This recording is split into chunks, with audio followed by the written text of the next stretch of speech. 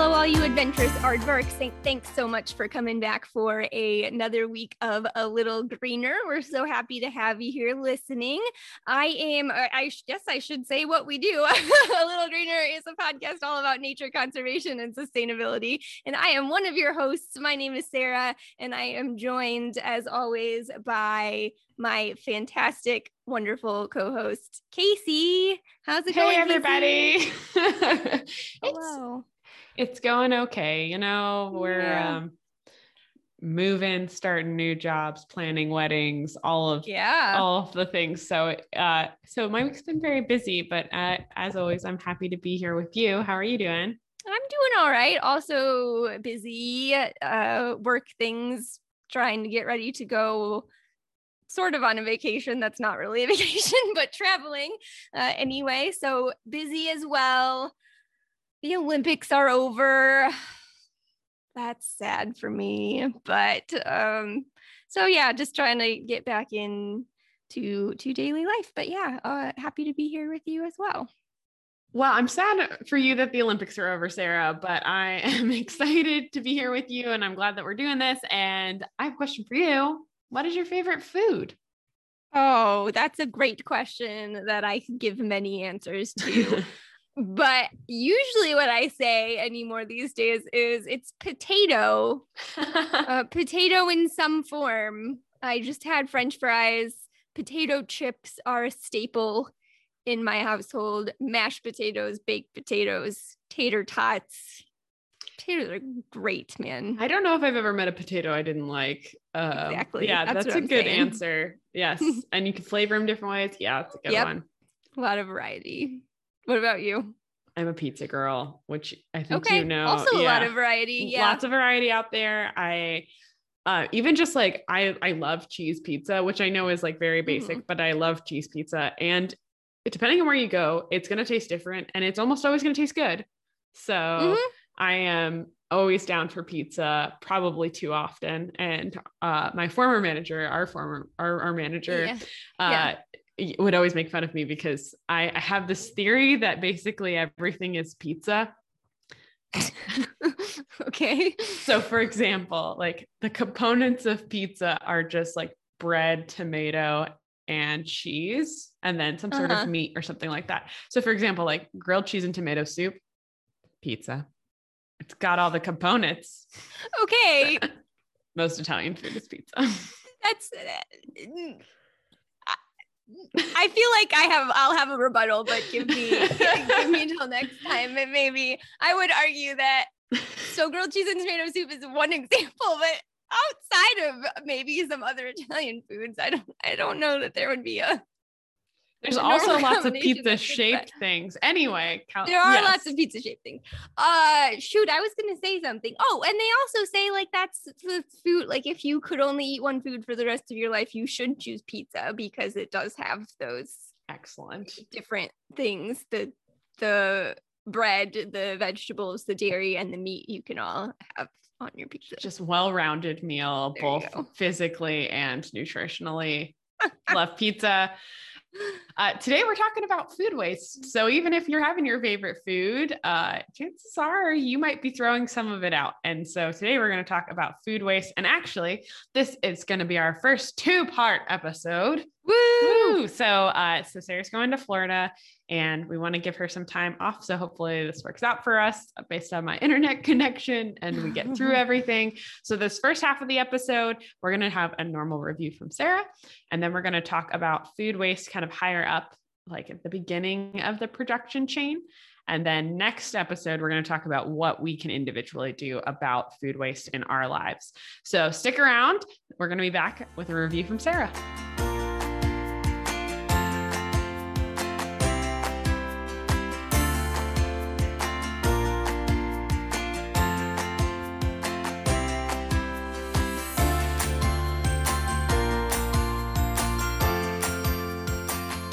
Welcome back, everybody. So my review for today is going to be another potential sustainable swap. We've talked about a few of those over the course of the podcast. In fact, I think my last review was also a potential kitchen sustainable swap. I talked about bees wrap.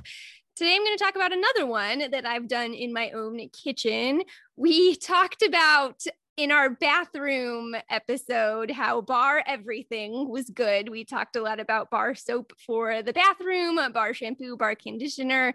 Well, you can also get bar dish soap, and that's what I'm going to review today. So I have had my bar dish soap. I meant to look this up. I think a couple of years now. I think I bought this back in 2019. I'm pretty sure. The same bar? And the same bar. How big is it? Is it like a bar of soap size, or is it bigger than that? No, it's bigger than that. Okay. So it's like a bigger, thick rectangle, but like a small brick size. I don't know how to describe it. Size is not my forte. It's thicker than a regular bar, like hand soap or body soap that you would buy in the grocery store. So, but yeah, I've had this same bar soap for a couple of years.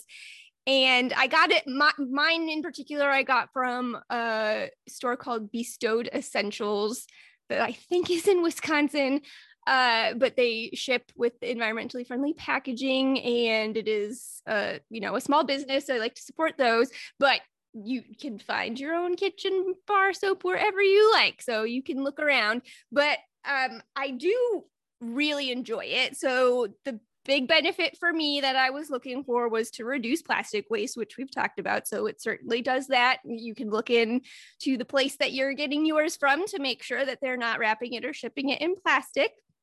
Casey mentioned one of the benefits that she's found with some of the soap that she's bought is that you know what the ingredients are that go into it as well. And I've found that to be true here as well. This organization at least listed their ingredients. So I know, for example, that it doesn't contain palm oil like we've talked about before. But the biggest positive for me really has been that it has lasted me forever. I mean, I would go get it, Casey, and show you right now because it is hardly diminished in size, I feel like, since the time that I bought it. Now, granted, I do most of my dishes in the dishwasher, but for using this for things that are not dishwasher safe, I just feel like I'm never going to have to buy dish soap again. And I'm somebody that hates spending money on stuff like that. I don't know why. It's irritating to me. I'm really bad at budgeting for that stuff. So I totally understand. It's like, toilet paper? Wasn't expecting $16 worth of toilet paper in my bill. Yeah.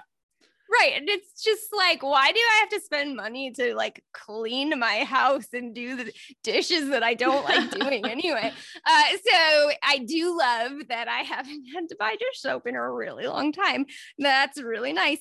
And it's super easy to use. So it's just this brick, and typically what I'll do, because I'm typically just washing a few dishes with it, so I just get a wet washcloth, run that over it a few times and use that to wash the dishes, and it works really well. Also, if I need to soak a pot or a pan or something like that, I'll just put a little water in it and just flake off a little piece with my fingernail, drop it in there. A tiny bit seems to be all you need. So again, it lasts a really long time. So it's really nice. Things to keep in mind though, if you're using it, that might put you off initially when you switch over, is I don't really get a lather from it at all. So don't expect it to be sudsy or anything like that. If you are filling up your sink or something like that, and you would normally dump in your dish soap and get all of the bubbles and the lather, don't expect that. So that's just something to get used to sort of mentally, that it's not going to lather. And if you do let it sit for too long, whether you're soaking a dish or you're filling a sink and put a little in there, I have found that it kind of develops like a film, sort of a filmy. And again, you can rinse that and wipe it and it's fine. But just some things to keep in mind when you're using it. Other than those two things, I have no complaints. It gets the job. I mean, it's soap. My dishes get clean. So I fully support it. Bar everything is good. The other thing I will say is I did buy a special dish for it. I got a little bamboo dish with some little drainage slots. Yeah. The one that I bought, I don't particularly care for. I'm going to blame the dish more than the soap. The soap hasn't disintegrated, so I guess that's good, but it sticks the it gets soap stuck to the inside. dish and you have to like rip it apart forcefully. So just be thoughtful of what dish you're using. But otherwise, other than the getting used to those differences, I say go for it. If you're looking to become a little greener in your kitchen, get yourself some bar dish soap. That's awesome. I've always been curious about it. I've seen like people have to like cheese grate a lot of like, I've seen that kind of method. But I'm someone who probably uses too much dish soap because I just like pop the Dawn upside down and just like a little gentle squeeze. You've got so much blue stuff everywhere. And how much do you need? I don't know, but it's a lot of bubbles. So that seems like a really great alternative. I'm glad you've been able to use it for so long. Yeah, cool. Well, that's what I got. Thanks for listening. Stick around and we will be back with part 1 of our discussion on food waste.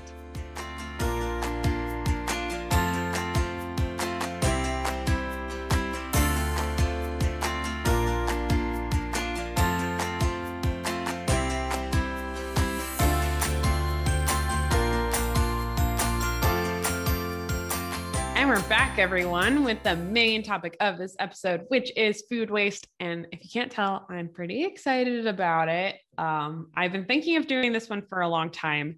And one of the reasons I'm really excited about it is it basically applies to everybody. Doesn't matter really, you're going to learn cool stuff no matter what, but this is something that I think we can all help tackle. So today we're talking about food waste, Sarah. Why should we care about food waste, and what are the environmental or other impacts that we have to think about with food waste? Well, I think you just mentioned one of the reasons that we should care. It does apply to all of us. We all eat, we all contribute to this, and it impacts everybody. We've talked previously about how some of the things that we do for sustainability can also help to save us money.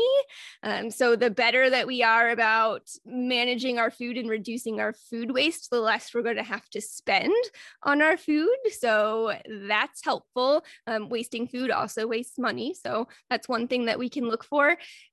I mean, the biggest thing, though, is that it's wasteful, right? Whatever we throw out has to go somewhere. So all of our food waste is going to go to landfills. It's going to take up space in the landfills.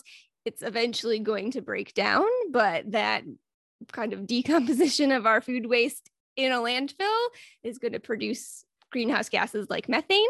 So that's something that we want to be mindful of. That is an interesting thing to think about too, in terms of when we've talked about composting and that sort of thing. We can talk about at some point why composting is different than just sending our food waste to a landfill and how that makes a difference. But there's also a lot that goes into producing our food, right? So the environmental impacts don't just have to do with what happens at the landfill. It's all of the water, which we've talked about before, and the chemicals and the land that go into producing our food that we need to think about. That the more food we waste, the more of those things we're going to take up. Yeah, you've hit on basically all of the big points. We need to make sure that we're reducing the amount of stuff that goes into our landfills, and that does have an impact on our carbon emissions. To give you an idea, about 8% of our carbon emissions can actually be attributed to food waste. I never really liked this comparison, but basically all the sources I looked at said, like, if food waste was a country, it would be the third largest country in the world as far as carbon emissions go. And I'm always like, so did you subtract the food waste carbon emissions from each of the other countries to make that work? Like, I don't understand that calculation, but behind, I guess, the US and China, food waste is like one of the big ones. And that partially has to do with all of those production inputs, things like water and chemical and land use change that we've talked about, especially in our episode about beef, if you want to hear a little bit more about some of those impacts, but also because of the methane that's produced when it's breaking down. So it is a really big climate issue. Also, when we lose food in the process, like when we're talking about food waste, we're talking about perfectly edible food. That is something that could be addressed to help solve some of our world's hunger problems. We actually produce enough food, which we've talked about in the episode about beef, to feed everybody. And reducing food waste is one of the ways to potentially redirect things into that way. So we'll talk a little bit about that, but we're not going to focus on it today because I think food justice is a really complicated issue that I don't want to not do properly. For sure. And like you said, saving money. A 2013 study from Harvard estimated that families in the US waste between $1,365 and $2,275 a year in food waste. Oh my gosh. So basically, like they were talking about, right. So we're going to talk a little bit more about the numbers, but obviously that's not for a single person living at home, but that's a chunk of change right there. Yeah. And for each of us, it's a pretty big chunk of change. Even a single person living alone, they were estimating over $300 in food waste every year. So yeah, it hurts your stomach wallet portion of your body, right? Yeah. Definitely. So obviously food goes through a supply chain. It's not just the producers. It's not just the consumers who are responsible for food waste. Happens throughout the cycle. It really depends on what part of the world you live in, on what part of the cycle is really the biggest portion of it. So this first episode, we're going to talk a little bit about the food production element. So impacts from food production. Again, we talked about it in beef.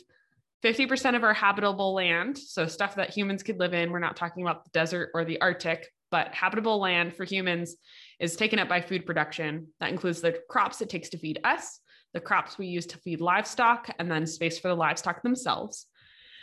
In the US, you can add about 15.7% of our energy and 80% of our freshwater use. And actually, about 19% of the fertilizer that goes onto our crops fertilizes food that will never be eaten. Oh, man. And 25% of our freshwater consumption goes to food that will never be eaten. So that's impacts a lot of different things. Yeah. The FAO, which works with the UN, they estimate that food waste on a global scale, about a third of the food that we produce is food waste at the end, or at least food loss. And in the US, it's a much larger number. It's at about 40%, according to the NRDC. 40% of our food is lost to food waste. Yes. So if you're bringing home, I didn't realize the numbers were that big. It's crazy. If you were bringing home 5 bags of groceries, imagine just like leaving 2. Right. Just being like, nah, I don't need those. Just paid for them. Right. Don't need them. Exactly. Wow. Which is crazy. And like I said, the huge part of our carbon emissions. Now there are different definitions in here. We have food loss versus food waste. So I'm going to read the FAO definitions of them. Food loss is any food that is discarded, incinerated, or otherwise disposed of along the food chain from the harvest, slaughter, catch, but excluding the retail level and does not enter the food chain on any other part. So basically, like this would be discarding edible produce and then not turning it into animal feed, for example, along that process. Food waste is the decrease in quality or quantity of food resulting from decisions and actions by retailers, food providers, and consumers. So us, restaurants, and then the supermarket as well. These are really slippery definitions that really change depending upon who you're talking about. So today I'm going to use the word food waste a lot because it is waste in a lot of ways. But there are some different definitions. And if you look at different sources, you're going to get different statistics depending on how they decide to define those 2 different terms. Does that make sense? So I think so. But based on those definitions that you just gave today, we're mostly talking about food loss as defined in that definition, even though you'll hear us say food waste. Yes. Is that correct? Yes. Thank you for clarifying that. So again, very slippery definitions, but now that it's early in the supply chain, this is food that is lost because we didn't waste it. Right. And it's lost for a lot of reasons. I did exclude seafood on this because I felt like the terminology that was being used, like there was a lot of discussion about bycatch and things like that I didn't really feel confident talking about seafood and where food loss happens along the supply chain on fishing boats. But we are going to talk about land-based meat and about fruits and veggies, which is actually where most of the data we have is.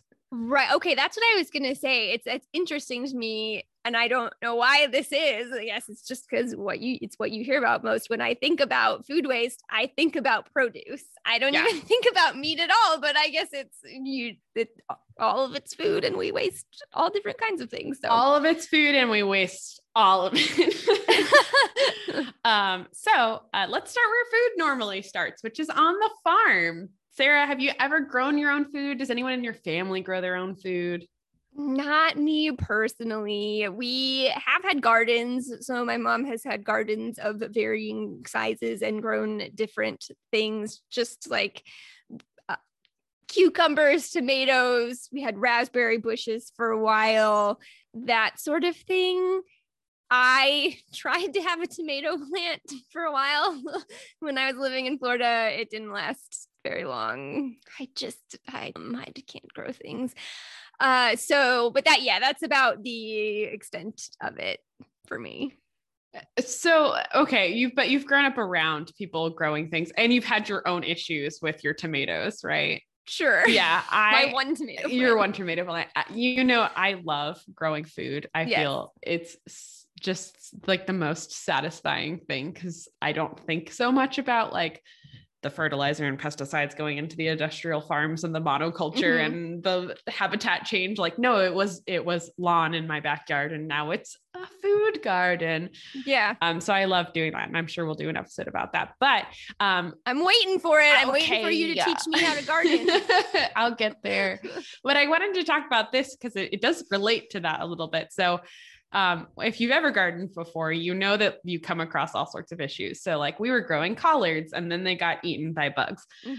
Or when I grew tomatoes, I love growing tomatoes because there's so many different kinds of heirloom tomatoes out there versus like the 3 types you're going to get at the grocery store, but they're never going to turn out perfect. Like if you've ever grown tomatoes before, you're probably going to see them crack or get what we call blossom end rot, which means there's portions of that plant that is not cosmetically nice. And you're also going to lose a certain amount to just diseases in the elements. So when farmers are planting their crops, they overplant their crops, right? Like if they're planning on harvesting 10 fields of crops, then they're going to plant more than 10 fields of crops because they know that some of it's going to be lost to diseases and to pests and things like that. So we're actually not going to talk about like the fact that a bug ate a plant and you can't do it. That's not actually considered food loss. That's just like loss in the production, but it's not considered food loss at all. We're talking about food that is good to eat, that is not part of our food chain. And starting on the farm, there's a couple reasons why people might not harvest food. So Sara, what would be some reasons that farmers might choose not to harvest food? That they might choose not to? Yeah. I suppose there's maybe supply and demand issues, maybe. So if they have a crop of something that isn't going to make them enough money, maybe to make it worthwhile for them to harvest and try to sell, perhaps. And that would be the biggest thing that I would think of, is that if it just wouldn't be valuable in order for them to do it.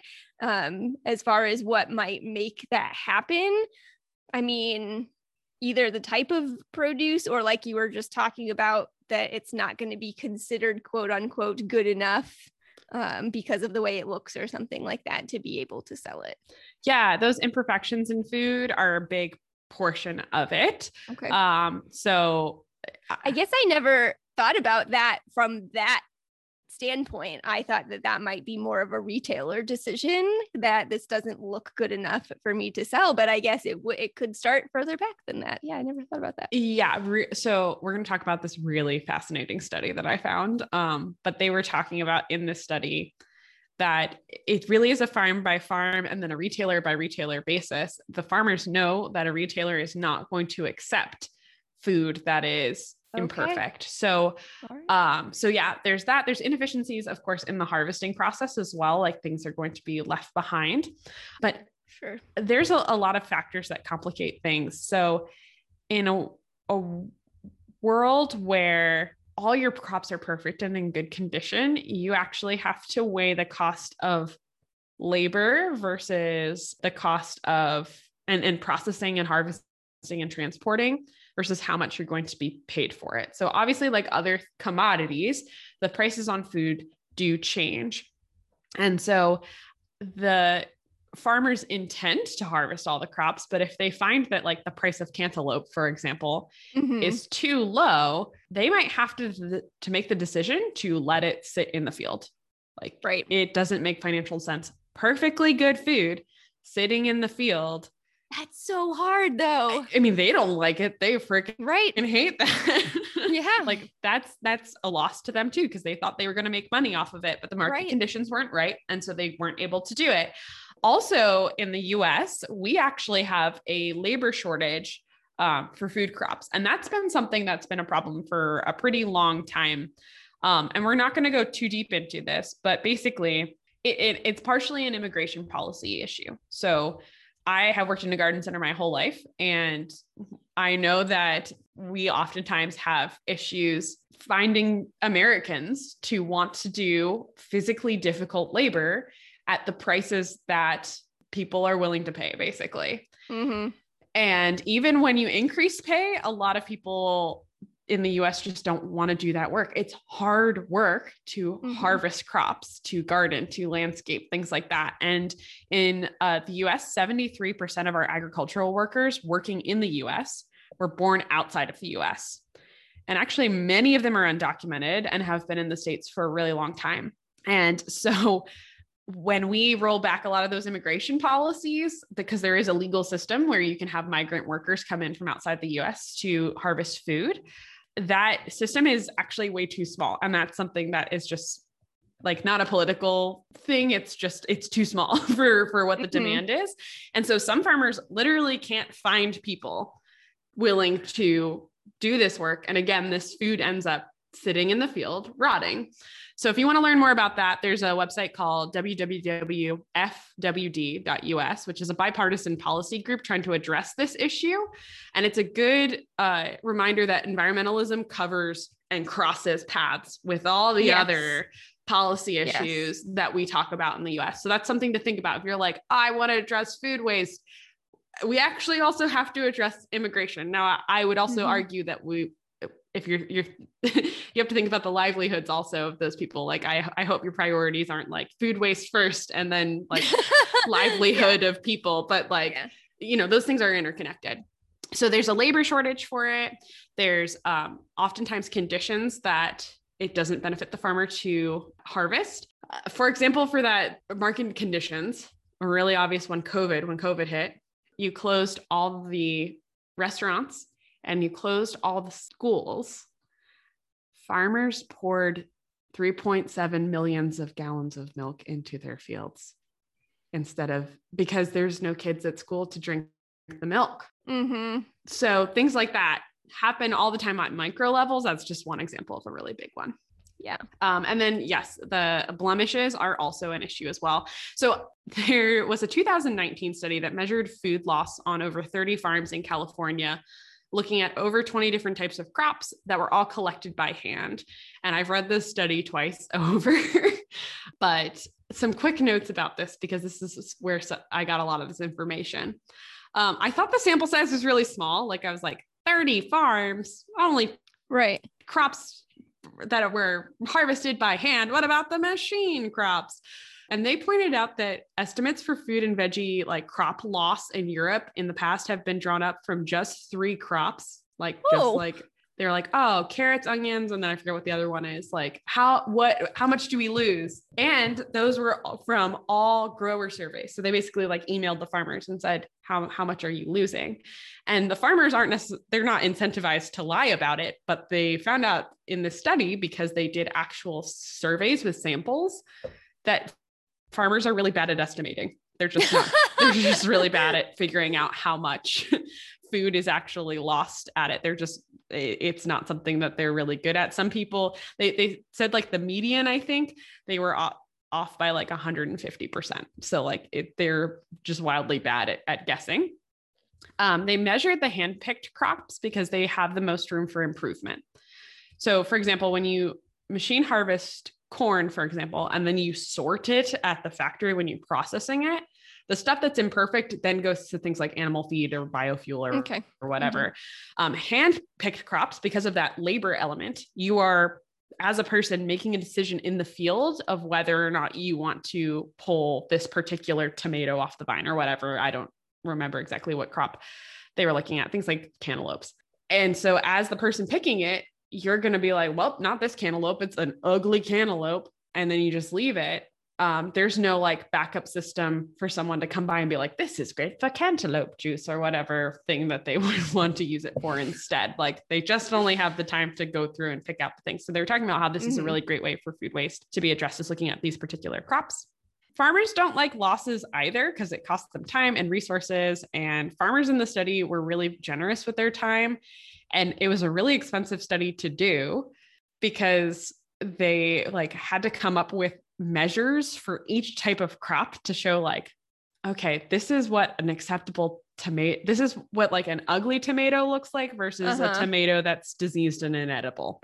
But then they had to do it for like artichokes and romaine hearts and like everything. Right. And then basically what I gathered from it is that measuring food waste or food loss, at least on farms, is basically impossible. Because they're talking about like romaine leaves, for example, like when you're harvesting romaine hearts, they like pull all of the leaves on the outside, leave them in the field. They have like, they desiccate very quickly. And so you can't like weigh that because it lost water weight compared to what it was before. So it's just very difficult to get into the nitty gritty of everything. Yeah. And this is way too expensive to replicate across really, really large sample sizes. But they point out that there's basically no one size fits all solution, but some cool suggestions that they had were having at the retail level, basically once that gets to the supermarket, having a discount bin for imperfect foods. So like being like, yeah, we'll accept them. We're just going to sell them at a lower rate and we'll pay you at a lower rate, but it's still enough to be better worth picking. Yeah. Or just incentivize consumers to buy crops that have been overproduced for the year. So if they know that, hey, there's a lot of strawberries, instead of trying to decrease the price of strawberries so that somebody doesn't want to pick them out of their field, they just try and advertise strawberries more, try and increase the demand instead of decreasing the price. So I thought those were really interesting. So it's kind of, I'm kind of obsessed with this study. And it was actually partially funded by the World Wildlife Foundation, which I thought was really interesting. Because it's about the environment in a very like tangential way. It's all connected. Connected. For real. So talked about fruits and veggies. You mentioned meat, Sarah, right? Yeah, that I just, it's not something that I usually think about with food waste. So I'm excited and interested to talk about this. Yeah. So the food waste, the food loss on the farm level is a lot lower than it is. Yeah, that's what I would have thought. Cause it's not like, you're not throwing cows on the farm. Right. I decided not to pick that one today. Yeah, like this cow looks a little, I don't know. Right. So like there's not a lot of waste on food loss on farms. It's further down in the stream that we see a lot more waste for meat. Sure. According to a very aggressive FAO food waste infographic, like it was like, food waste hurts us all and kills the planet. And I was like, you're right. This is a lot. 20% of meat is lost as waste. So now that's compared to over 40% of vegetables. Like fruits and veggies are more at like 45 to 48%. But that's still a lot. And sorry, go ahead. Well, I was just going to ask, and maybe you're going to talk about this and I'm jumping ahead, but all right, so is this, I'm still not quite picturing where the loss in the supply chain comes from. Is this if like they discover that meat has been, because I would assume if there was like a disease process or something like that with the meat, that wouldn't again count as food loss, similar to how a diseased tomato wouldn't. Correct. But if it's been like, I don't know if bruised is the wrong word, but like if there's just been some damage, some like structural damage to the meat, is that what we're talking about with food loss? A little bit on this. Yeah. That honestly, that statistic's probably not the right place to put it, but basically within the supply chain for meat, the things we have to worry about are livestock injury and mortality on ground. So like if, I don't know, they step in a hole and break their leg and they have to be put down, they're not processed. And they can also be injured. Okay. So injured on the right, or injured on their way to the slaughterhouse facility. That's another place where you can have loss. The on milk, there's like I guess some diseases that cows can get that reduces milk output. So that's considered food loss, basically. Okay. So I didn't know that. Yeah, basically like if the cow has a disease that makes the milk still edible, but it like impacts their ability to produce milk, that's considered food loss on there. So that's interesting. 20% of milk and dairy products are wasted as well. And here in the US and North America, that is much higher percentage comes from things like consumers. So in other countries where they don't have good refrigerator systems, that is going to be lost higher up in the production. So for example, if like you slaughter meat and then you don't have a good refrigeration system or transport system to get it to market, then you're going to have much higher rates of food loss in other parts of the country. So food loss and waste occurs everywhere and is basically inevitable. Like we are going to waste things. We are imperfect. The processes we use are imperfect, but it happens in different parts of the supply chain and it depends on the part of the world you're in. So in all parts of Africa, as well as Southeast Asia and Latin America, we have much higher losses right after harvest rather than when it actually got to consumers. So that can be explained by higher temps and humidities in those areas, as well as less developed refrigeration and infrastructure systems. And so if you are living in Africa and you happen to be listening to this podcast and you get to episode 2 of this podcast series and you're like, this doesn't really apply to me so much. You're right. Like it probably doesn't apply to you quite as much on the consumer end because a lot more of your food waste is happening up higher in the supply chain because of things that have to do for infrastructure. And so if you're listening from those areas, hi, welcome international listeners. But that's something to push more for our policy end rather than being able to do yourself. But there's some cool technology that's happening where there is a bag that was invented by Purdue University. Way to go, boiler up. Yeah. It's a triple sealed and hermetically sealed bag. So basically, if a bug gets in there, instead of reproducing and destroying the crops, it dies of lack of oxygen. And that helps protect a lot of the harvest, which is especially important for things like wheat and cereal products. Cooling is an extremely energy intensive process, but there are some actually like ancient ways of doing it. There's like nested pots. I saw this recently in the news, and basically a website I went to said every couple of years, someone claims to have reinvented this process. But it's called a zir pot. And basically there's 2 pots nested inside each other, and you put the food inside the little pot. And then in between the 2 pot sizes, you put wet sand. And the evaporative process for that cools it down, not refrigerator level wise, but in a way that definitely can extend the life of the food for an extra couple of days. And so they're starting to implement that a little bit more widely as well. So in places like Africa and Latin America, we talked about the food waste tends to be higher in what we're considering basically this first episode, higher up in the food chain. That's not really what I mean, because we talk about biology. It's not the food chain. It's not the web. It's the food supply chain. Yeah. Yes. I got you. But in North America, Oceania, industrialized Asia, and Europe, much higher rates happen in the consumption portion of the food chain. So we're talking about the supermarket in this particular section before we get to episode 2, when we talk about it on our end. But basically at the supermarket, there's a couple ways that food waste is sort of built into the process.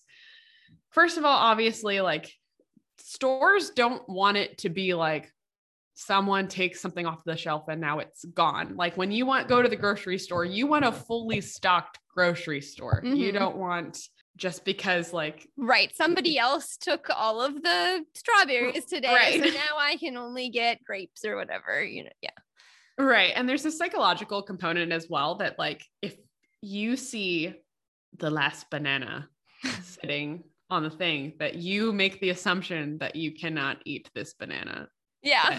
Everyone else rejected the banana for a reason, and you're not going to be the fool to eat the bad banana. Like it's not the Why same are thing we like that? It's true. I don't know, but there was a farmer at a farmer's market talking about it in a video I was watching for this episode, where he was like, yeah, if I had one bunch of Swiss chard left, it would sit there for an hour. But if I had 30 bunches of Swiss chard, I would sell 25 in that hour. Yeah. And it's this psychological thing that we have made the assumption that that's bad. Now, when it's packaged, I feel like we don't have that same sort of thing. Yeah. Right.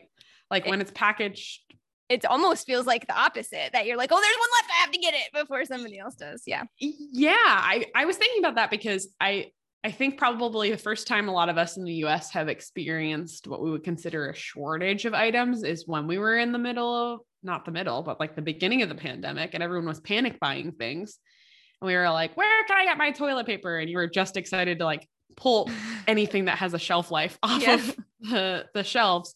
But we don't do the same thing with produce. We want to know what's wrong with that apple or whatever, the reason someone else left it behind. So they purposely will stack like bins much, much higher with items to try and pile on that psychological component with us. And we actually, I was talking to my dad about this. We sell gourds at the garden center when it comes to fall. And he actually bought crates that have false bottoms in them. So it looks like it's a huge crate full of gourds. Yeah. But he was mentioning like storing produce like that is actually not good for the produce either, because it invites things like mold and the amount of weight on top of the things on the bottom. They tend to get squished and scratched and bruised a lot more easily. So that's actually one way that supermarkets can help, is to have fake bins basically where you're like, yes, there's so many apples, but really like it only goes down like one layer deep underneath your visible layer. And that should help reduce that. But like food places will put that into the, like, basically it's in the business plan that they'll buy more than they know that they need just to keep supply looking high, basically. Yes. Yeah. Okay. Yeah. Interesting. Yeah. And I mean, like, we all buy into that basically. Yeah. Like we talked about, we don't want to be like, well, there's just enough for me here today. Right. And I want to know there's more than enough. And I feel like it would be hard to, as if you were like the store manager or whatever, because you don't want to run out of things and have people get mad at you for running out of things, you know? So I imagine that that's a tough thing, but yeah, that's the using like the false bottoms in the for the bins. That seems like a good place to start anyway. It's a good place to start. Another way they want to, basically especially with produce, you want to turn it over very quickly. Like you don't want it to sit there for very long.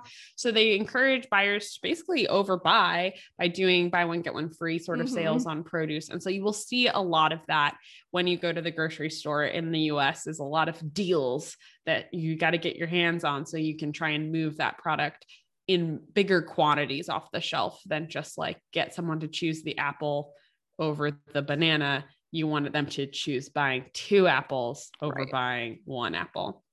So those things are an issue. Also, food waste is basically built into the system as well through expiration dates. And we're going to talk about them in the next half of the episode.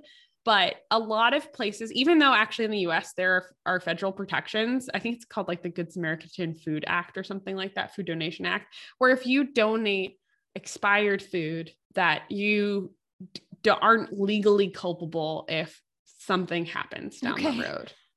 And we'll talk about why in the next episode. But still, even though that's a law, some people are a little skeptical that they're still going to get in trouble for donating expired food.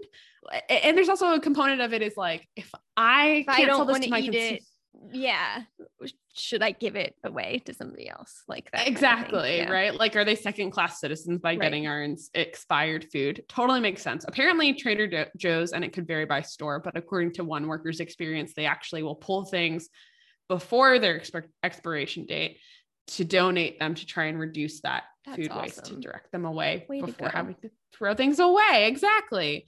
So the supermarket definitely is a wasteful portion of it, especially the way that we formulate them these days. But a lot of our waste happens at the consumer level. So we're going to talk about that in next week's episode. But also Sarah and I are going to talk about it in 2 minutes. So with each other, awesome. The illusion of time. Yeah. Well, thank you, Casey. That was really interesting for me. And I do mostly think about food waste from the consumer standpoint. So that was a good, an enlightening peek at higher up on the food supply chain to think about those things. So thanks for sharing. Yeah. We'll see you next week for another episode, part 2. of a little Greeners episode on food waste. Thanks, everyone.